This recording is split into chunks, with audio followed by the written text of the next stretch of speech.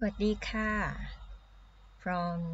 theory นะคะ to practice channel นะคะหรือว่า T2P for Biz channel วันนี้นะคะขอนำเสนอนะคะเป็นเอพิโซดแรกนะคะเอพิโซดที่1นะคะซึ่งช่องทางนี้นะคะเป็นช่องทางที่เราเน้นนำทฤษฎีนะคะมา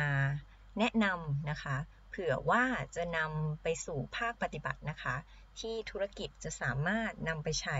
ได้ง่ายๆนะคะโดยที่เนื้อหาจะเน้นย่อยง่ายนะคะไม่เยินเยอะนะคะทีนี้ขอเริ่มต้นก่อนนะคะก่อนที่จะเข้าสู่เนื้อหาของ EP ที่1ของเรานะคะบอกว่าทำไมถึงนำเอาทฤษฎีเนี่ยมาเล่าให้ฟังนะคะก่อนที่จะแนะแนวเรียกว่าแนะนำให้รู้จักดีกว่าค่ะแล้วก็เผื่อว่าท่านใดสนใจนะคะจะนำไปปฏิบัติเนื่องจากนะคะจริงๆแล้วเนี่ยทฤษฎีเนี่ยนะคะในโลกทางวิชาการเนี่ยก็เป็นการที่เรานำมาอธิบายปรากฏการณ์ต่างๆที่เกิดขึ้นนะคะในทุกๆศาสตร์เนี่ยก็จะมีทฤษฎีของแต่ละศาสตร์หรือแต่ละสายเองนะคะเพื่อให้เกิดความน่าเชื่อถือทางวิชาการแล้วก็ในวงการวิชาการเนี่ยจริงๆทฤษฎีเหล่านี้นะคะก็มักจะถูกพิสูจน์นะคะโดยการวิจัยที่มากทีเดียวนะคะจนกว่าจะกลายมาเป็นทฤษฎีได้แต่พูดถึงแล้วนะคะในโลกในทางปฏิบัติเนี่ยมันอาจจะไม่ได้บ่อยครั้งนักที่นักปฏิบัตินะคะเช่นคนที่อยู่ในองค์กรนะคะหรือว่านักธุรกิจเนี่ยได้นึกถึงทฤษฎีเหล่านี้แล้วก็นำไปใช้นะคะดังนั้นเนี่ยก็จึงมีความคิดว่าจะเกิด channel หนึ่งนะคะที่แนะนำทฤษฎีสั้นๆง่ายๆนะคะแล้วก็ชวนคิดนะคะเผื่อว่าจะนำไปประยุกต์ได้กับธุรกิจของคุณนะคะทีนี้วันนี้มาถึงโจทย์นะคะของ EP ที่1นะคะวันนี้เราจะแนะนำทฤษฎีนะคะที่ชื่อว่าเทคโนโลยี acceptance model นะคะก็เนื่องจากว่าด้วยผู้พูดเนี่ยนะคะเป็นคนที่อยู่ในสาย IS นะคะดังนั้นก็ขอเริ่มต้นด้วยทฤษฎีที่ยอดนิยมที่สุดนะคะของสาย Information System นะคะซึ่งก็ถ้าเอาทฤษฎีนี้ไปค้นเล่นๆนะคะใน Google Scholar เนี่ยจะพบว่าได้ result ขึ้นมานะคะก็คือถูกพูดถึงในงานวิจัยต่างๆเนี่ยนะคะถึง 120,000 ผลลัพธ์ด้วยกันนะคะทีนี้มาถึงโจทย์ของเรานะคะเราจะจูงใจหรือกระตุ้นให้ลูกค้าเข้าใช้ช่องทางออนไลน์ของเราเนี่ยนะคะหรือของคุณเนี่ยได้ยังไงนะคะพอดีวันก่อนได้มีโอกาสนะคะทำงานเสวนางานหนึ่งนะคะแล้วก็มีคำถามหนึ่งนะคะซึ่งไม่ได้ตอบไปณวันนั้นนะคะเพราะว่าจริงๆตัวเองทำหน้าที่เป็นแค่พิธีกรเท่านั้นเองนะคะแต่คำถามนี้น่าสนใจนะคะมีคำถามถึงซึ่งณวันนั้นเนี่ยผู้ร่วมวิทยากรที่ร่วมกันเนี่ยนะคะมาจากภาคธนาคารมีคำถามจากผู้ฟังบอกว่าถ้าลูกค้าเนี่ยยังไม่พร้อมเข้าถึงบริการนะคะทางดิจิทัลเนี่ยเราจะมีวิธีการในการ motivate หรือว่ากระตุ้นให้ลูกค้าเนี่ยเข้ามาใช้ได้ยังไงก็จึงนำมาเป็นโจทย์ของวันนี้นะคะที่บอกว่าคุณเนี่ยจะจูงใจนะคะหรือกระตุ้นให้ลูกค้าเนี่ยเข้าใช้ช่องทางออนไลน์ต่างๆเนี่ยของคุณได้ยังไงนะคะทีนี้ก็เลยชวนมาทำความรู้จักนะคะทฤษฎีที่ชื่อว่าเทคโนโลยี acceptance model นะคะซึ่งถ้าใครอยู่ในสาย IS เนี่ยรู้จักกันเป็นอย่างดีนะคะทฤษฎีนี้นะคะขอให้เกียรตินะคะผู้ที่พัฒนาทฤษฎีนี้ขึ้นมานะคะก็คือเฟร็ดดีเดวิสนะคะซึ่งย้อนไปเนี่ยน่าจะตั้งแต่ปี 1986 ที่เป็น doctoral dissertation ของเขานะคะจนกระทั่งถึงปี 1989 เลยทีเดียวความยาวนานของทฤษฎีนี้ก็น่าจะรับประกันอะไรได้บางอย่างนะคะ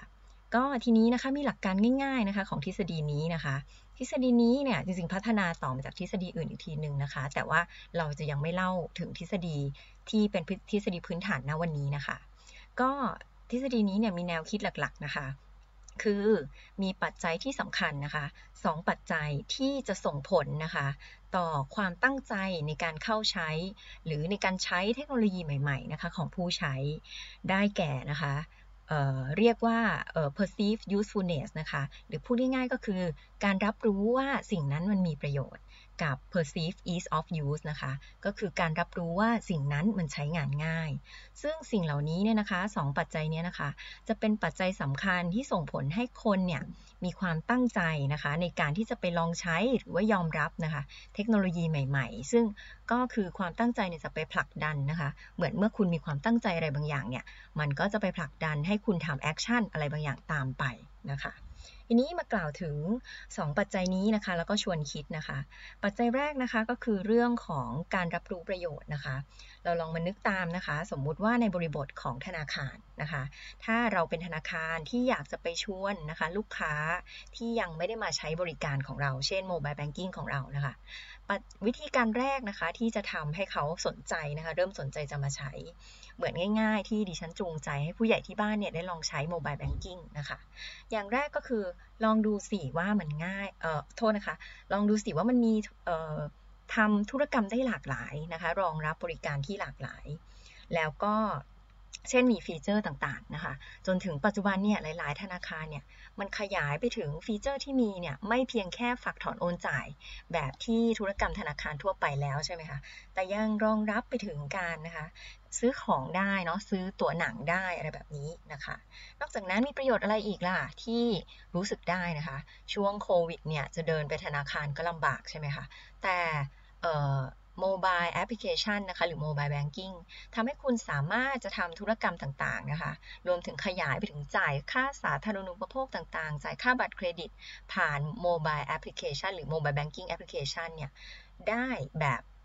24/7นะคะถ้าแอปพลิเคชันไม่ล่มนะคะก็อันนี้เป็นตัวอย่างนะคะที่เราจะจูงใจ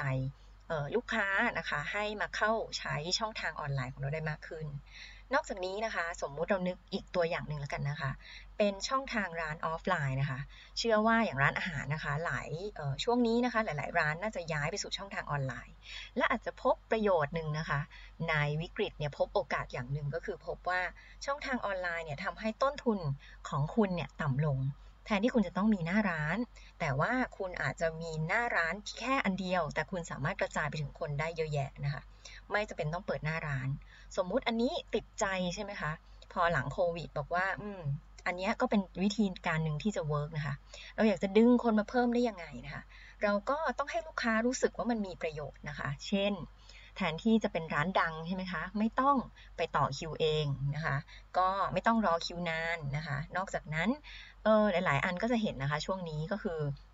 มีโปรโมชั่นพิเศษนะคะในช่องทางออนไลน์ซื้อออนไลน์อาจจะถูกกว่าการที่เดินไปซื้อหน้าร้านเองนะคะผู้ที่รับบริการเนี่ยไม่จำเป็นต้องเสียเวลาเดินทางเข้าไปนะคะดังนั้นก็ขอสรุปถึงปัจจัยแรกนะคะก็คือการที่รับรู้ว่ามันมีประโยชน์นะคะถัดมาอีกปัจจัยหนึ่งนะคะซึ่งอันนี้สำคัญเหมือนกันเพราะว่าจริงๆแล้วตามทฤษฎีเนี่ยนะคะมันจะส่งผลต่อperceived usefulness หรือว่าการรับรู้ประโยชน์ด้วยนะคะปัจจัยถัดมานี้ก็คือการรับรู้ว่ามันใช้งานง่ายนะคะ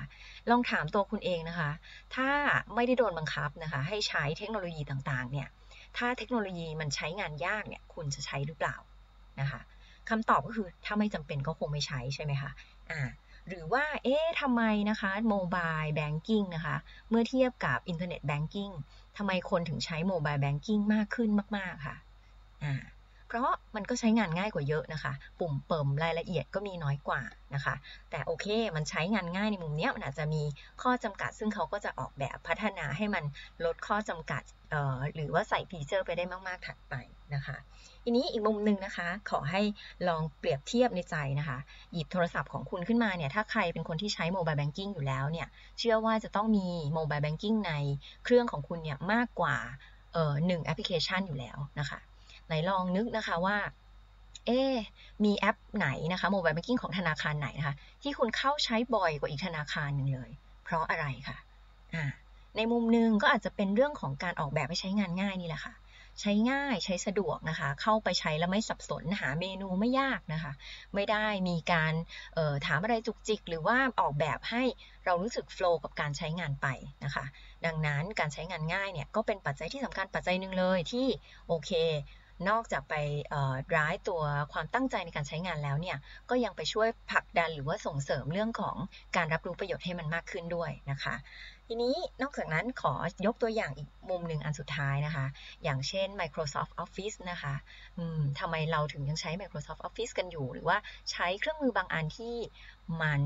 ที่ครองตลาดอยู่ว่าอย่างนั้นนะคะทำไมบางเครื่องมือถึงครองตลาดอยู่นะคะต้อง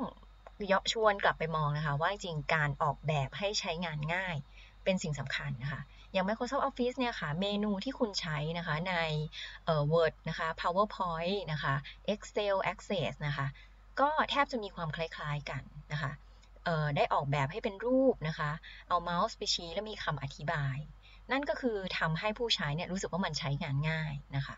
ก็จะทำให้เกิดการยอมรับได้ง่ายเช่นกันดังนั้นธุรกิจจะนำเอาไปใช้ได้ยังไงคะสมมุติวันหนึ่งคุณมีช่องทางนะคะคุณอยากจะพัฒนาแอปพลิเคชันของตัวเองขึ้นมา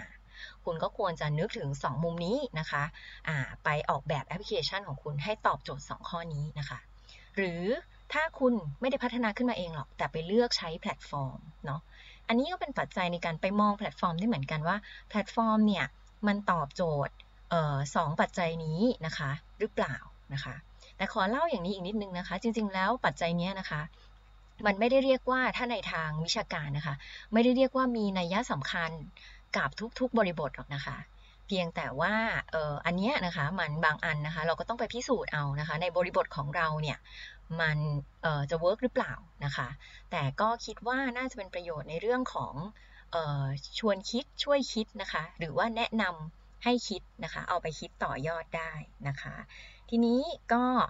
ขอจบเอพิโซดนี้นะคะบอกแล้วว่าขอเน้นสั้นๆนะคะขอจบเพียงแค่นี้นะคะก็ถ้าใครฟังแล้วรู้สึกว่าชอบนะคะก็ชวนนะคะกดไลค์นะคะกดแชร์นะคะ Subscribe นะคะ T2P นะคะ Forbis นะคะ Channel นะคะซึ่งมีทั้งบน Facebook แล้วก็บน YouTube นะคะเพื่อเป็นกำลังใจให้สามารถอัดคลิปใหม่ๆนะคะมาเล่าให้ฟังกันต่อไปนะคะขอบคุณค่ะ